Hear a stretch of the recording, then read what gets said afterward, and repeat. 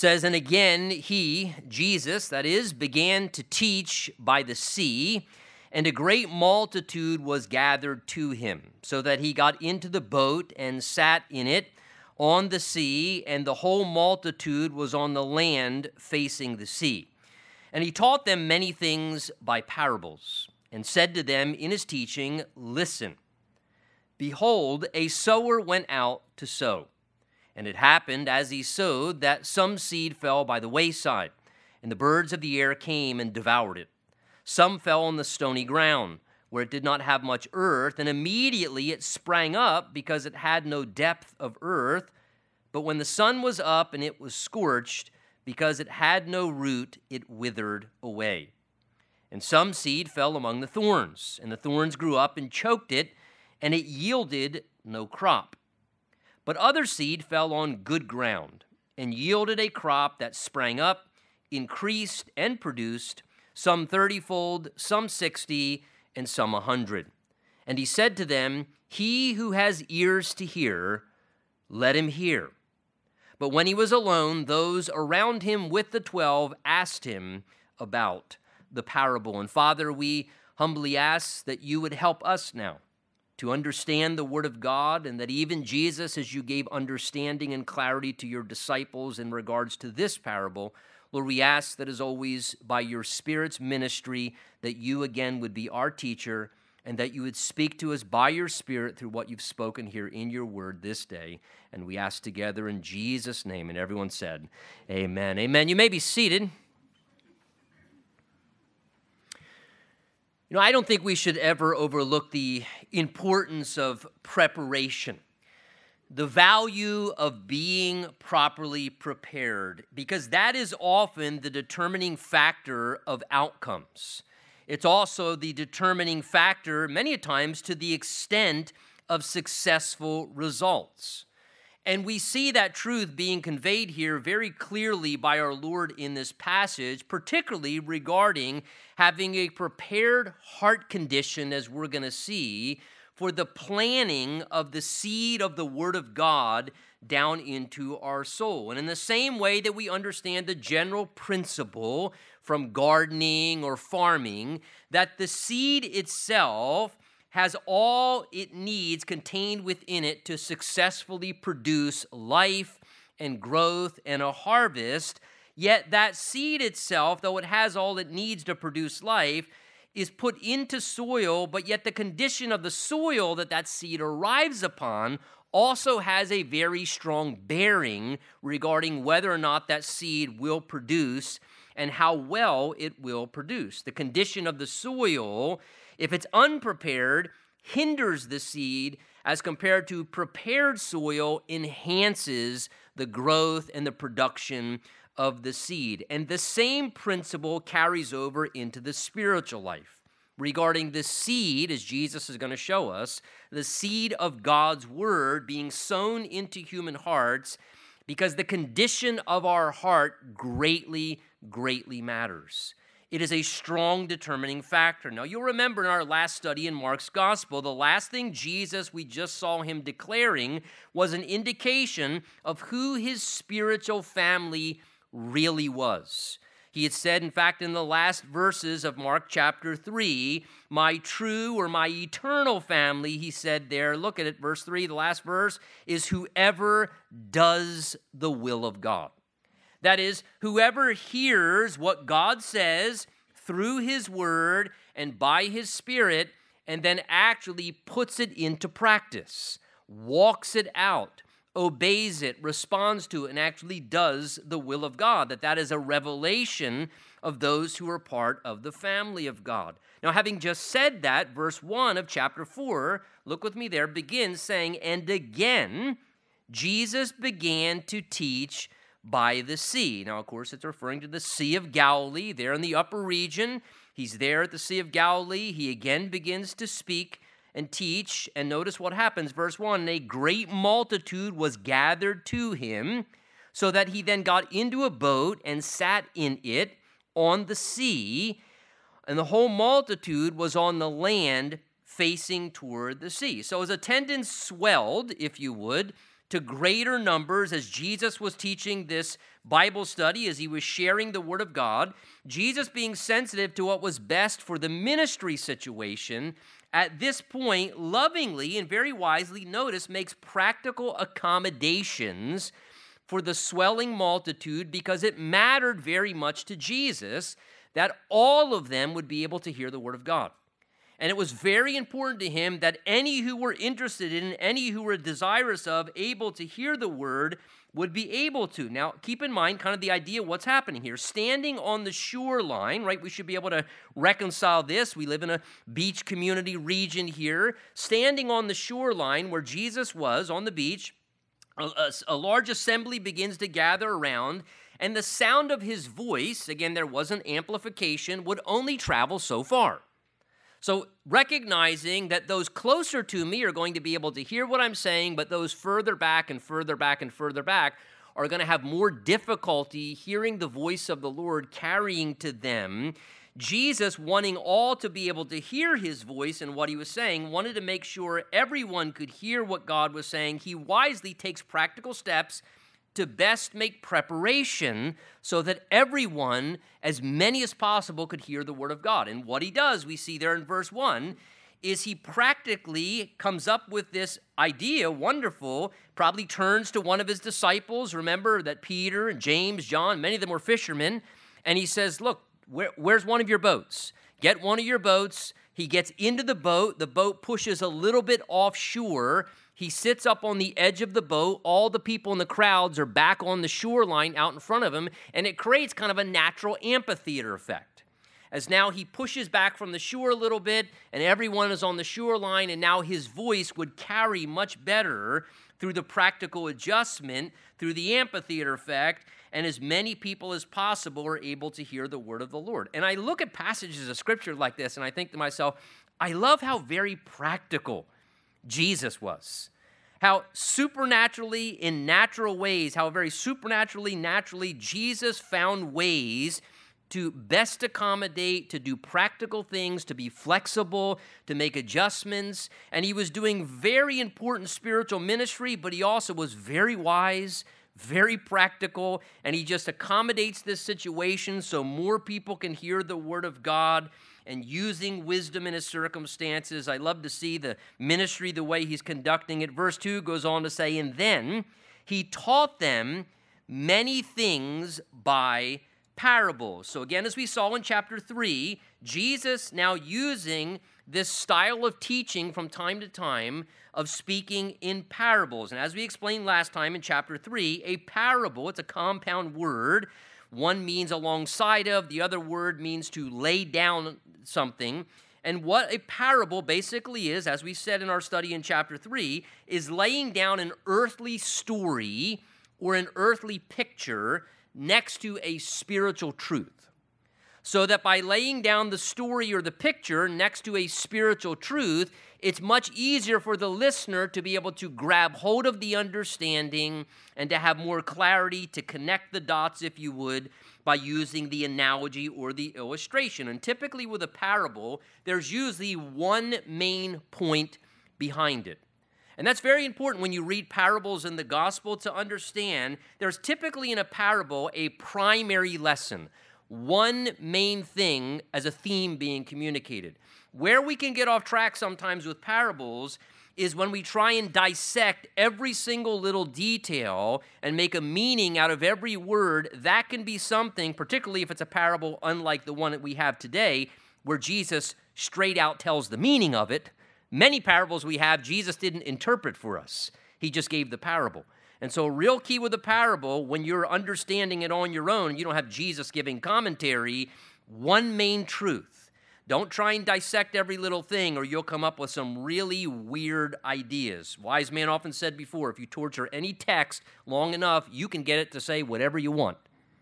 So be careful of that. So Jesus here is going to speak to them again in a parable, and it says, verse 2 going on, that he said to them in his teaching, notice this first word of chapter 3, it should have an exclamation point after it in your Bible. His first word before he says anything is listen. Listen. With an emphasis and an exclamation point, the idea of listen is pay close attention to what's being said here. Be fully alert, be attentive, be expectant in attitude and mindset, desire to hear what's being spoken because you deem what's said is something valuable and something important. And if I could say this in a one-word summary, that's really Jesus' main point in the parable here. So if you get nothing else or fade off 5 minutes from now because you're thinking about the picnics and what we're going to eat already, there's the point right there. And it should be the thing that helps you stay on track. Jesus' main point in the parable is when God's speaking, listen. Listen. Pay attention. It's important. It's valuable. Be a good listener. Pay close attention when God is trying to say something to us and that we would be able to respond. That we want to beware of the error of just hearing the audible sound of words, but not really listening to what is actually being said, neglecting to pay attention, or whether it's because we're hard-hearted and we're ignoring and we don't want to hear what's being said. That can be a problem. Or whether it's because we're unwilling to follow through and we hear what's said, but we don't like what's said. And so therefore we're not going to listen and follow through. Or whether it's just because we're too distracted by other things. We all know the reality, right, all of us, of just hearing words but not really listening to what's being said. If you're married, you know exactly what that means. Hearing all the words but not really listening to what the person is actually saying. It's important when someone speaks that we really pay attention. And look, God speaks. And Jesus was who? God. So when Jesus speaks, we want to listen because it's important and never ignore or miss what he's saying, but to have a heart condition where we're prepared and ready to listen, that we want to hear what he has to say. So Jesus goes on now to begin to speak this parable.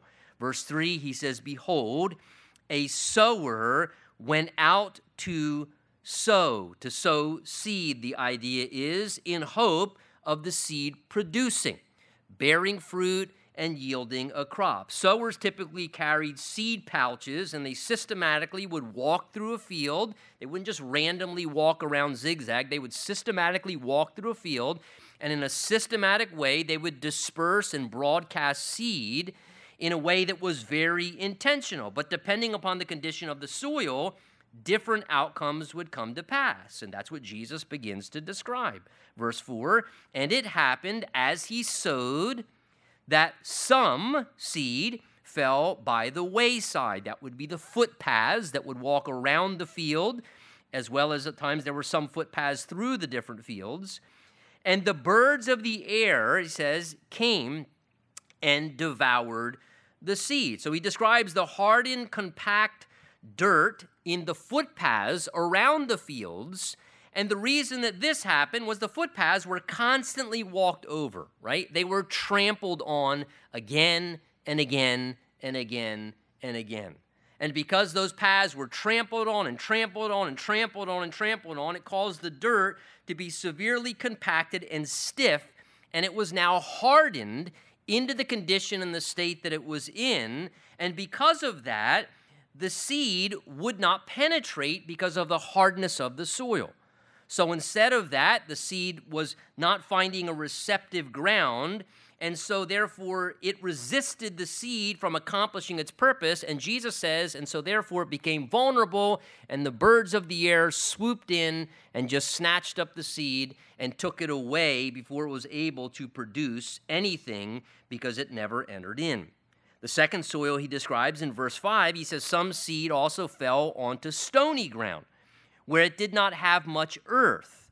And immediately, quickly, it sprang up because it had no depth of earth. But when the sun was up, it was scorched because it had no root, it withered away." So here he refers to a soil condition that was too shallow. So first we have the hard, unreceptive soil. Now we have very shallow soil, and because it was shallow, it did not allow for depth, and it hindered ongoing growth. So some of the seed that went out, it fell into parts of the field, but certain parts of the field where that seed fell had not been properly prepared. And because it had not been properly prepared, though on the surface there was soft, fertile soil, directly underneath, just a few inches below, there was hard, stony ground. And because that ground was hard and stony, it did not allow the seed to take root, to send down a root system, which was essential to having long-term growth and production. On the surface, it looked soft, it looked ready, but directly below the surface, there was hard, stony ground. And that's why there was quick growth, but it wasn't lasting growth. And what would happen is, as there's just a few inches of dirt, those few inches of dirt would retain a lot of moisture and a lot of warmth because of the rock layer down underneath. And because of that, it appeared very fertile at first. So when the seed was first sown, he says here, it brought immediate results. Real quickly, evident results came about on the surface, but this was just surface results. Quick surface results happen, but because there was no depth and just a surface response, he says in verse 6 that when the sun came up and it came under the intensity and the heat of the sun, it was scorched. And because, he says, verse 6, it had no root system, it quickly withered away almost as fast as it quickly sprang up. So without a root system to draw what it needed and survive under pressure and intensity, it was overcome by the intensity of the sun. It couldn't take the heat, and it just withered away and died off quite quickly. The third soil he mentions is in verse 7. Some of the seed, he said, also fell among thorns, and the thorns grew up and choked it, and it yielded no crop. So this refers to, we might describe, the crowded soil. Soil, again, that was not fully and properly prepared by rooting out the weeds and the thorns. It wasn't kept properly prepared and clear from thorns and weeds, which incessantly just keep growing anyway. And because of that, those thorns grew up together with the crop, and it stealed away the life and the vitality, and it choked out very quickly the production of the seed and the fruitfulness, and it began to hinder so that the plant's fruitfulness was choked out by competing things, the weeds and the thorns, that arrested its development, and it hindered its fruitfulness. The fourth and final type of soil Jesus describes is in verse 8, where he says, "But other seed fell on good ground and yielded a crop," this was the ideal, "and it sprang up and increased and produced some 30-fold, some 60, and some 100. So this fourth soil was the good and fertile soil that was well prepared in its condition, ready for the seed. It was receptive in its environment so that the seed could thrive, so that the seed could enter in, so that it could do what it was supposed to do to its full potential. Where it went down, it established a root system, which is necessary for long-term survival by anchoring itself. It also sprang upward, he says there, and began to yield and grow and produce. He said harvest in some areas where the soil was good was 30-fold. Now understand that the idea would be the equivalent of saying 3,000% return. That's pretty impressive for one seed. He says other areas 60-fold. Other areas 100-fold. So we're talking about some pretty incredible exponential growth in this good fertile soil here. The fruitfulness varied in different degrees, but good fertile soil that was well prepared flourished. It was productive. There was fruit, and there was ongoing lasting fruit that remained in the harvest. This was the ideal result, of course, of sowing seed into the field and getting good returns. This is the ideal. Now, Jesus having given that parable, verse 9, it says, "He then said to them, 'He who has ears to hear, let him hear.'" Again, with emphasis, the statement. Jesus emphasizes the importance of really listening to what he was saying to them, to make sure that they were paying attention. There was an eagerness to learn, that they wanted to understand, that they longed to grasp and to realize what it was he was conveying. that if the purpose of their ears were not just to hang jewelry upon, but to actually hear what was being said, then Jesus said, if that's the purpose of your ears to hear, then he says, I sure hope you're listening to what it is I'm trying to say to you, because I'm conveying a very valuable spiritual truth that he wanted them to grasp. And of course, that message, as we'll see, was the importance of realizing that even as the different soils condition determined the outcome of the seed's benefit being deposited into them, that Jesus is going to go on to say this is a vital spiritual picture of human hearts, so that they would understand that the condition of their hearts in receiving and hearing the Word of God was very, very critical to the benefit of the Word of God in their lives, as well as they were going to go out as his servants and be sharing the Word of God, that they would realize, lest they become discouraged or be confused, that as they went out like a sower and just sowed the seeds, that they realized there are going to be all types of different conditions that people's hearts are going to be in. And some people will be hard-hearted, and other people may have a very quick, shallow response and then change their mind and walk away. Others may be that good and fertile soil where the Word of God really takes root and bears fruit, but that Jesus wanted them to understand there are different conditions in people's hearts. Now, I so appreciate the disciples and the Holy Spirit's honesty. This is one of the things I love about the Word of God. Some people, get all bothered by the Word of God showing the flaws and failures and weaknesses of men in Scripture. Quite honestly, I find it encouraged because I'm a failure as well. But I love that the disciples here, look what it says. When he was alone, those around him with the 12 asked him about the parable. Now, the disciples may have been from time to time slow learners, but the thing I do appreciate is they were honest, and they were humble enough to say, all right, Lord, that was an interesting story. That was a really cool illustration. It's an agrarian society. This all made sense to them. They could totally connect to the illustration. And Jesus said to them, listen. And then on the back end, he said, if you got an ear, you better hear what I'm saying. So they realized, look, this is important. So they wait till the crowds leave so they don't look foolish and embarrass their master.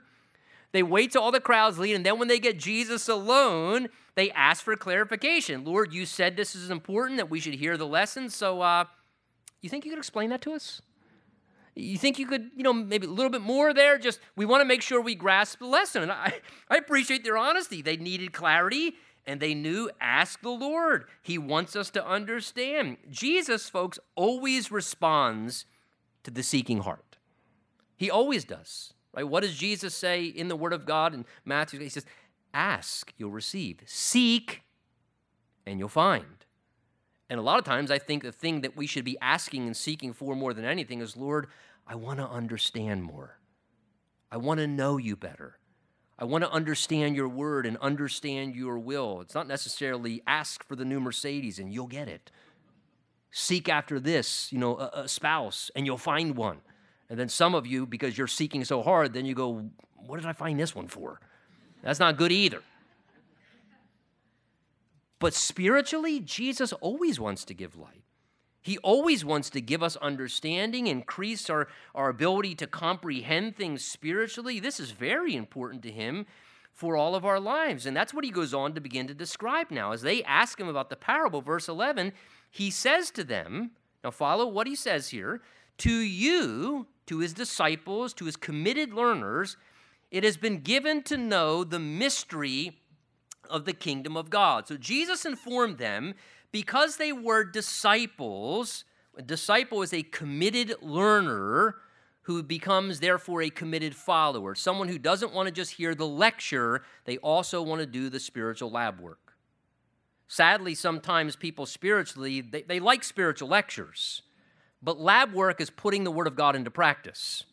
And just because we hear the Word of God doesn't mean that we're following the Word of God.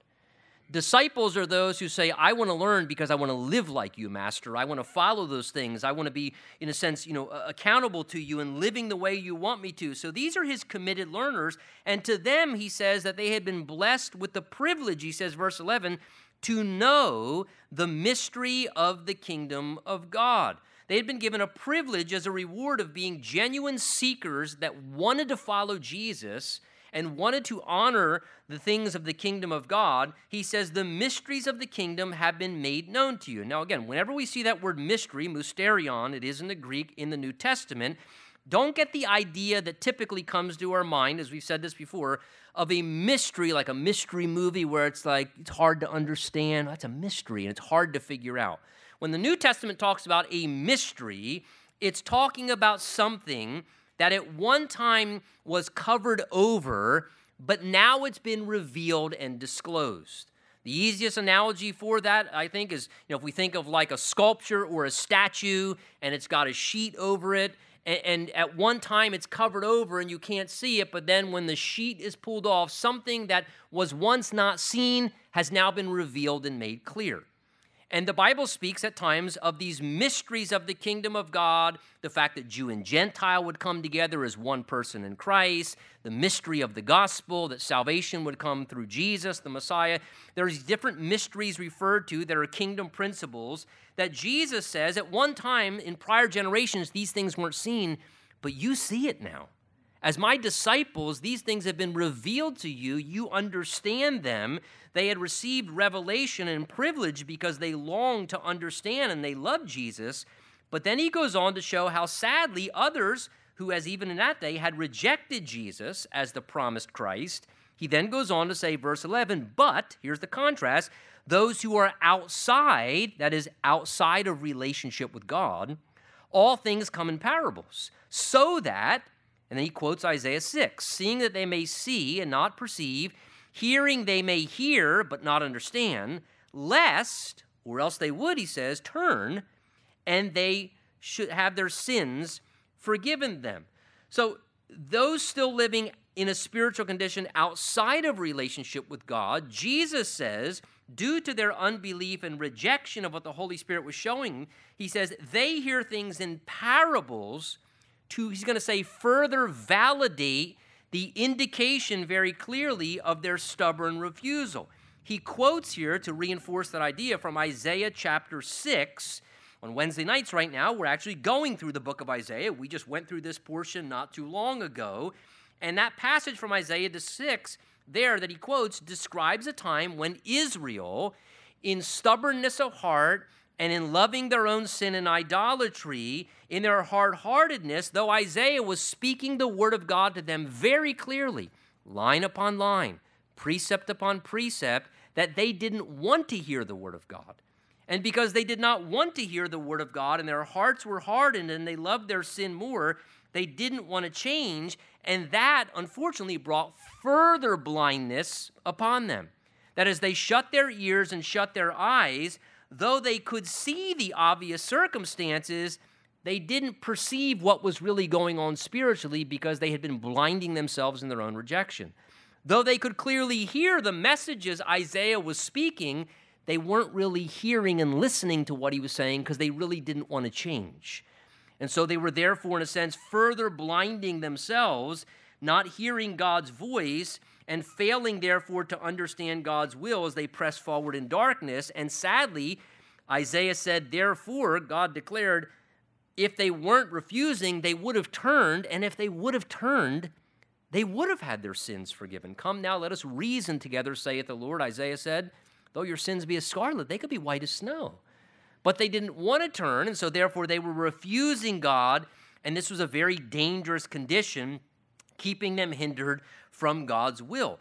Jesus' point in the midst of what he's saying here, as he refers to that's why those outside hear things in parable, is very simply this. A parable, which is a story form of teaching, it basically sorts out the listeners. Because see, those who didn't care, those who aren't really interested and have no desire to learn or respond to spiritual truth, they hear what's being spoken in their ear audibly, but all they would hear in Jesus' parable, even as it was read this morning, is, that was an interesting story about farming. Wonder what they're going to have to eat at the picnic. And there's no real interest, so all they hear is just that was a cute little story about farming and some seeds and soils, and because there's no interest, They don't really press in, and they miss to hear the voice of God and what God's trying to say because they have no desire for truth, and they don't want to learn. So they just dismiss the story. Whereas those on the other side, sorting out the listeners of parables, who are disciples, who truly want to know the things of the kingdom of God, who want to follow Jesus, who want to learn, who want to hear the voice of the Lord, they hear the story and they hear Jesus say, if you have an ear to hear what I've just said to you, and they lean in and say, Lord, what is it you're trying to say to us? Lord, Lord, we want to know what that parable means. Because, Lord, if you're saying that you're trying to tell us something, we want to hear your voice. And so the parable has this interesting way where those who aren't interested in the things of God, they just hear a cute story and they dismiss it. And they prove that their heart's not interested in God or interested in God's word.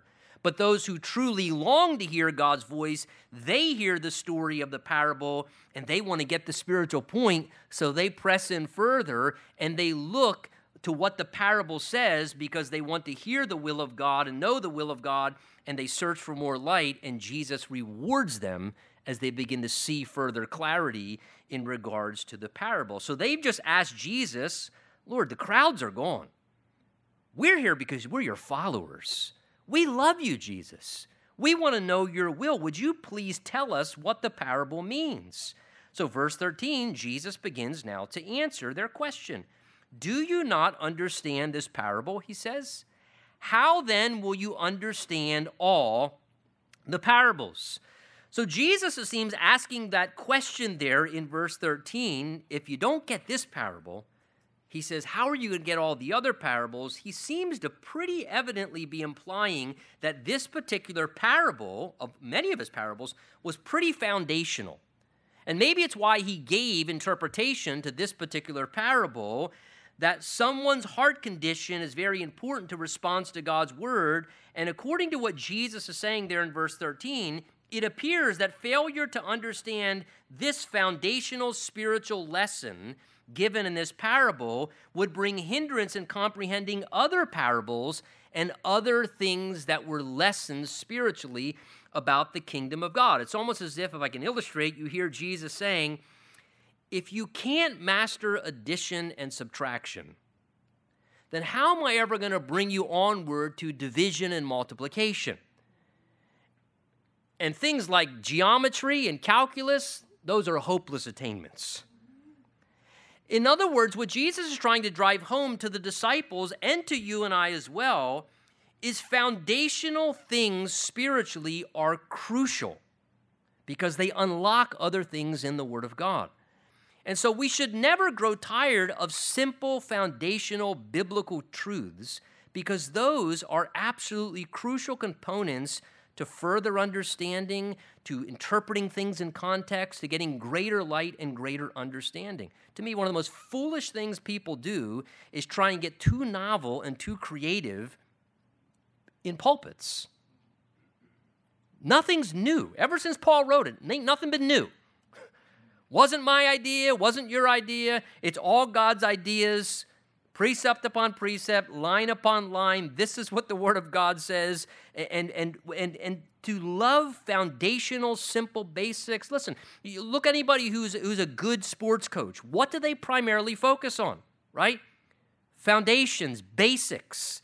That's what they try and keep their team rooted in. It's not, look, let me teach you this trick move on the basketball court or the football field. It's foundations, basics. All the extra stuff builds upon the foundations. And so Jesus says the lesson in this parable, very, very foundation. It helps to understand more important things of the spiritual life as well further down.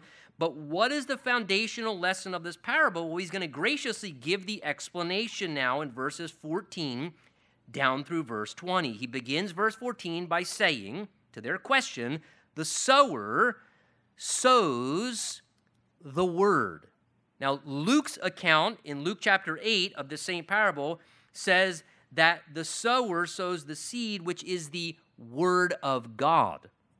So that makes it very evident for us when Jesus says he's the sower sowing the seed is basically sowing the word of God. And so the sower is anyone sharing and speaking God's word in various different capacities. Now, to me, the analogy and metaphor Jesus uses here for representing God's word, and there are numerous ones in the New Testament, very beautifully. Here's one of the metaphors in the Word of God regarding the Word of God, and God uses this picture of the Scripture, the Word of God, being like seed. And again, as we said earlier, what do we know of a seed? A seed has contained within it all that is necessary, everything needed for the production of life and growth and a fruitful harvest. God's Word is like spiritual seed. In a sense, there's spiritual DNA encoded into the Word of God, into its message, into its truths. The seed of God's Word, being created by God Himself, has been, in a sense, breathed His life into it by the Holy Spirit, contains supernatural potential. The seed of God's Word has supernatural potential to produce spiritual life, spiritual fruit, to yield a spiritual harvest. Peter says in 1 Peter chapter 1 that the living, enduring the Word of God, he refers to it as like incorruptible seed. It's imperishable. It's seed that never corrupts, it never weakens, it never diminishes. It always has the power of God's Spirit within it to produce spiritual life, spiritual fruit, spiritual growth, and to yield a harvest. And how wonderful to see the analogy of God's Word being pictured like spiritual seed going into human hearts. The Word of God being planted into the soil of someone's soul and spirit, and what it can bring forth in a person's life, but yet also the Word of God's planted like seed, but it must be mingled with faith, and it must be watered by the Holy Spirit to activate the full potential of the Word of God within a human soul. It's not the problem with the seed, the problem's with the soul. And it's when faith is activated and the Holy Spirit begins to work, that's when the seed is fully empowered and activated to produce, just like sunlight and water with a natural seed. 1 Thessalonians 2 says it this way: "For this reason we thank God without ceasing, because when you received the Word of God, which you heard from us, you welcomed it not as the word of men, but as it is in truth the Word of God, which," he says, "effectively works in you who believe." Do you see the key there? It effectively works in those who believe. Believe what? Those who believe this is not just a book of printed black and white pages and ink like any other book. This is the Word of God. This is God's life breathed into this book that is supernatural in its words and its message and its truth. And when you believe that this is the Word of God and you relate to it and respond to it and receive it in that manner, it effectively works within your soul. Paul said regarding the preaching of just the gospel message of salvation in Romans chapter 1, that the gospel is the power of God unto salvation for all who believe. See, the gospel can be preached, and he says that simple gospel message has the power to bring salvation to the soul of a human being if they believe upon it and they don't reject it. It has the power to produce that. So the sower is the one who goes out and sows the seed of the Word of God. So a sower is anyone sharing and speaking God's Word in any capacity. It could be you sharing the gospel with someone on a one-on-one basis, and you telling them the message of salvation through Jesus Christ. And that person can be in any heart condition, but you can be sowing the seed. It could be sharing the gospel message before any size group, in a crusade setting, in a meeting setting. And again, there are going to be different conditions in people's hearts. Sowing the seed like a sower of God's Word can be sharing the Word of God, again, one-on-one with an individual, maybe in you trying to offer someone counsel and speaking to them what the Word of God says, or you trying to provide some instruction for someone's life. Or it can be in the teaching of the Word of God as God's seed is sown. So it could be the teaching of the Word of God in a small group Bible study in a home. Or it could be in a meeting of the church, a particular ministry, a youth ministry, a young adult ministry. And again, it's sowing forth the seed of the Word of God. It could be teaching in Sunday school classes. Every Sunday, certainly, the seed of the Word of God is sown from behind this podium, but it's also sown in 5 different classrooms over there in digestible sized portions so they don't choke on it, and they can understand what the truth of God's word is saying. And there are upwards to some 40 different people in our fellowship here who at least once a month commit their time to prepare and to teach and to sow the seed of God's word into the hearts of our children so that they can understand the word of God in those different classrooms at different ages. And look, the key is this. Our responsibility is really onefold. It's just sowing the seed. We cannot control the responsiveness of the soil of people's hearts. Our role is just to sow the seed of the Word of God and to trust the power of the seed to work and allow it to do what it alone has the capability to do. And let me briefly say this before I move on. It is not the technique of how the seed that was sown that determined the outcome in the field for the farmer. It had nothing to do with how the seed was sown. It wasn't as if the farmer was... And if he just was slick enough in the way he sowed the seed that somehow by doing that, that made a difference because his technique in sowing was so awesome. That's why the seed really produced. He has just got a seed sowing technique that, man, it just has such fruitfulness and impact. And look, let me just bring that over from a spiritual perspective. I'm not saying that a person should be boring when they teach the Word of God. Forgive me if I am from time to time. And I'm not saying that there's anything wrong with exercising the gift of teaching and who we are and the personality we have, but we put way too much emphasis in the modern church these days upon the presentation of how we try and communicate from the Word of God from podiums. We think we got to proud the stage, keep people's attention. The technique's not going to matter. The truth is what matters. The technique oftentimes just becomes really just an entertaining presentation, and people walk out with cotton candy, and they have no real meat to sustain them through Tuesday morning. So again, the seed is where the power is. It wasn't how the sower sowed the seed. It was the fact that the seed has the power, and the presentation was not the crucial thing. The same with God's word. And Jesus is going to show different heart conditions that the seed goes into. That has a real bearing on whether the seed can really have its intended impact. He goes on, verse 15, to speak about the first kind of condition of a heart, like the soil. He says, these are the ones by the wayside where the word is sown, verse 15, when they hear, Satan comes immediately and takes away the word that was sown in their heart. So notice the first heart condition in comparison to the first type of soil, the wayside soil, is a heart condition that is hard, Jesus says, and that is unreceptive. Just like the hard, compacted soil on the wayside path, people's hearts at times, hear me, for various different reasons. For various different reasons, people's hearts at times can be hard and shut off to the Word of God. And just like that hard soil, the inward condition of a person's heart can have no receptivity to what God is speaking. And as a result, when a person has a hard, unreceptive heart, they make themselves, Jesus says, vulnerable to what? To the tactics of Satan himself, who quickly, seeing that hard-heartedness and lack of receptiveness, Satan swoops in quickly in a strategic way and steals away the truth and the light, and he replaces it with lies and further darkness, and snatches away the seed before it can enter in and bring revelation. And he sees the person's apathy, he sees the person's disinterest, he sees a person in proud refusal or stubbornness, not wanting to hear what God's saying. And Jesus says the danger is that opens the door to Satan's work. It opens the door and makes a person vulnerable. Like a thief, he comes and robs the person from being able to really hear what God's saying so they won't respond.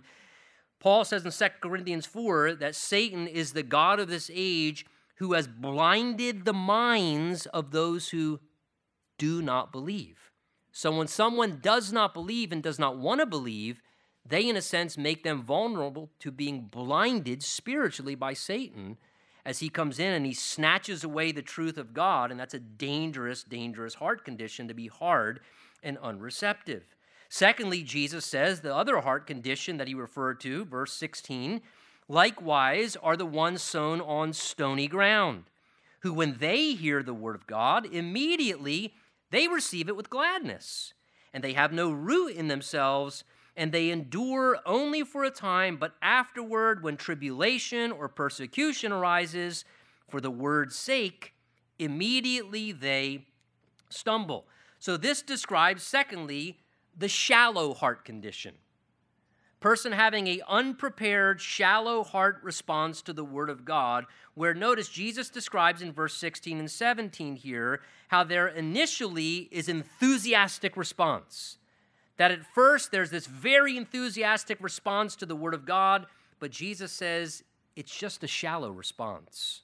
There's no real depth that took place, and just like the shallow ground with immediate signs of life and growth, but withered quickly, because of a lack of being rooted, so it did not have long-term depth where it continued to draw what it needed to sustain itself. People, Jesus says, can have a very shallow response to God's word. And that's what he's describing here, where there's immediate, enthusiastic response to God's word initially. Someone is stirred emotionally. There's a lot of passion and excitement initially. They're very receptive to what they hear from God. And they get super excited, and they're glad about what God's word says, and there's the evidence of quick zeal and initial passion, and I'm going to do that, and I'm so excited, and I can't wait to fight. And they appear to be very enthusiastic about what God said and joyful, yet Jesus says the spiritual excitement is superficial. It's just a shallow response to the word of God. There's no real depth of commitment that has happened down inside of their will. It was an emotional enthusiasm, but further down, the will did not really embrace in a true inward decision in the depth of the heart what God's word says. So it's a strong response in the emotions, but it never really seems to touch the will, and they never become rooted in their decision to respond to God's word. They're very stirred, but real change down within didn't really happen, Jesus says. And as the result of that, he describes their spiritual response, he says, though they receive it with gladness, he says, it only endures, verse 17, look what he says, endures for a time. The idea there is it is short-lived spiritual endurance. It's very short-lived. And then he says what begins to happen, verse 17, he says, because then when tribulation or persecution arises, and notice why? For the word of God's sake. So once challenges come in life, some difficulties due to obediently living out the word of God, and would we all agree, living out God's word is not easy. It's hard. And sometimes it's difficult to obey God's word. It's harder to live for God and obey God's word and stand on God's word than to do otherwise. And so he says when it gets to be difficult for following the word of God, they then stumble. The idea is they fall away. They begin to decide because it was just a shallow response, you know what, following God's just a little too hard. I mean, I was going to obey the scripture, and because it was just a shallow response, it didn't come from the will, they basically wither and they draw back, and they don't stand on the principle of scripture.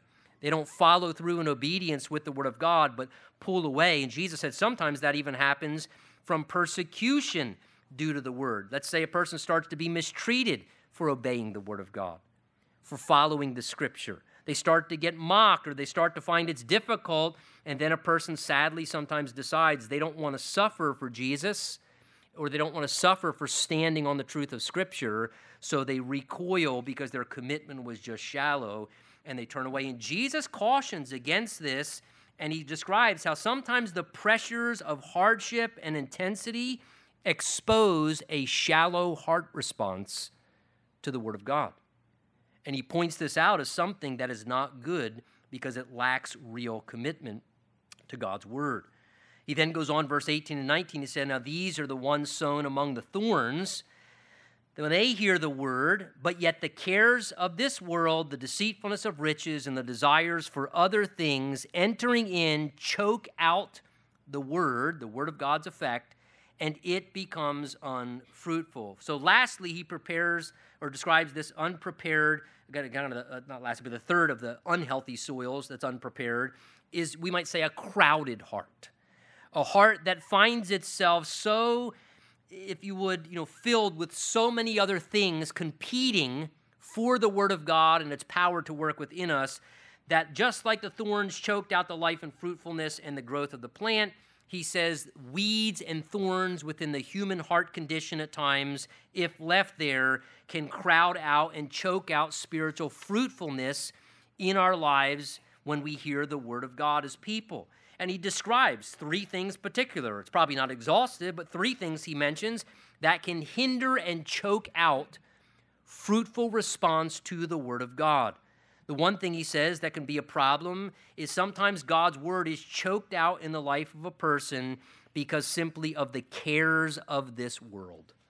That is all the different cares and concerns of what it involves to do life on earth. We might just say worldly affairs.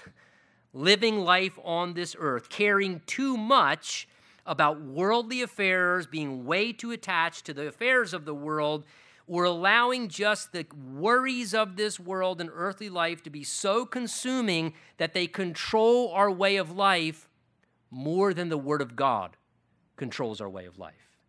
And we're so concerned and care so much about worldly, earthly living that it arrests the power of the Word of God within our life, and it chokes out the power of God's Word to bring real spiritual fruitfulness in our lives. So the cares of the world can hinder us spiritually. Jesus secondly mentions also the deceitfulness of riches is another thorn or weed that can choke out spiritual life. And notice, he calls it the deceitfulness. Don't miss that. The deceitfulness of riches. And of course, what he's describing there is the deceptive idea that we just always need more financially. We always need more materially. That's where happiness lies. That's where contentment is found. That's where I can finally be fulfilled. And it keeps driving us to obtain more money, the higher standard of living, nicer things, more materialism, whatever it may be. And look, this is a tremendous challenge, let's just be very candid, in the American culture. That's a real difficulty for us because we live in a very affluent culture that, in a sense, incentivizes and prompts us to live in this way. And it's a challenge as an American Christian. 1 Timothy 6 talks about how the love of money can become a root of all kinds of evil spiritually in a person's life. He doesn't say money. Money is an instrument. It's neutral. Money is a wonderful servant. It's just a horrible master. And it's the love of money that can cause a person to really err off track, and it can sometimes choke out spiritual fruitfulness in someone's life. It can hinder us spiritually if we're not careful. And then thirdly, he mentions just simply the desire for other things can choke out spiritual life. And that could be 2 things. The desire of other things in the sense of normal, acceptable desires, but sometimes our desires and drives for certain things can eclipse our desire to want to obey God above all else. And sometimes normal, natural desires can just become so important, the desire to do this, the desire to pursue that, the desire to accomplish this, and it sidetracks us and derails us, and it chokes out the ultimate power of the Word of God in our life. And because we're chasing this desire, we, in a sense, become hindered in our spiritual fruitful development. As well as certainly the desire for other things can choke out the spiritual life, I think certainly sinful desires should never be overlooked. And sometimes one of the biggest hindrances to even a believer's spiritual life is they have too much desire for a particular sin that they want to keep indulging, and they desire to remain in that sin more than they do to honor the Word of God and to repent of that sin, and it becomes a hindrance that chokes out their spiritual life. And they live as a Christian, but a carnal Christian, who is in an arrested state of development because they can't let go of their desire for sinful things, and it chokes their spiritual life. Well, the obvious ideal condition Jesus describes in the end in verse 20, but these are the ones sown on good ground. Again, this is the fertile soil. Here's the ideal. It's evident. This is pretty obvious what we all want to be. Those who hear the Word of God, and then we accept it, that is, we embrace it, we let it rule over us, and then bear fruit some 30, 60, and 100-fold. So this is the ideal heart, prepared to respond to God's Word, not superficially, not in a way where we're letting other things arrest the development of God's work in our life. We're keeping our hearts weeded and open. And as we hear God's word continually, we want to keep our heart prepared and receptive and fertile because we want the ultimate impact of God's word to bear good fruit in our lives. And notice the degree of fruitfulness varies from time to time in different life seasons. That's okay. And it even varies person to person. It may be that one season you're producing this kind of fruit. Another season, maybe it's even more fruit. Or maybe in one person's life, they're really growing at this pace. Another person is growing, but they're just kind of growing at this pace. The bottom line is we want God's word to have maximum impact in our lives. And guess who is one of the greatest people in control of that? Me. You. God, I want my heart to be good and fertile soil. Lord, I want your word to have maximum impact in our lives. Look, don't overlook that for yourself. And as you share the word of God, don't diminish the importance of praying, God, prepare people's hearts, that they would be ready and receptive. Because I'm telling you, that makes a crucial difference.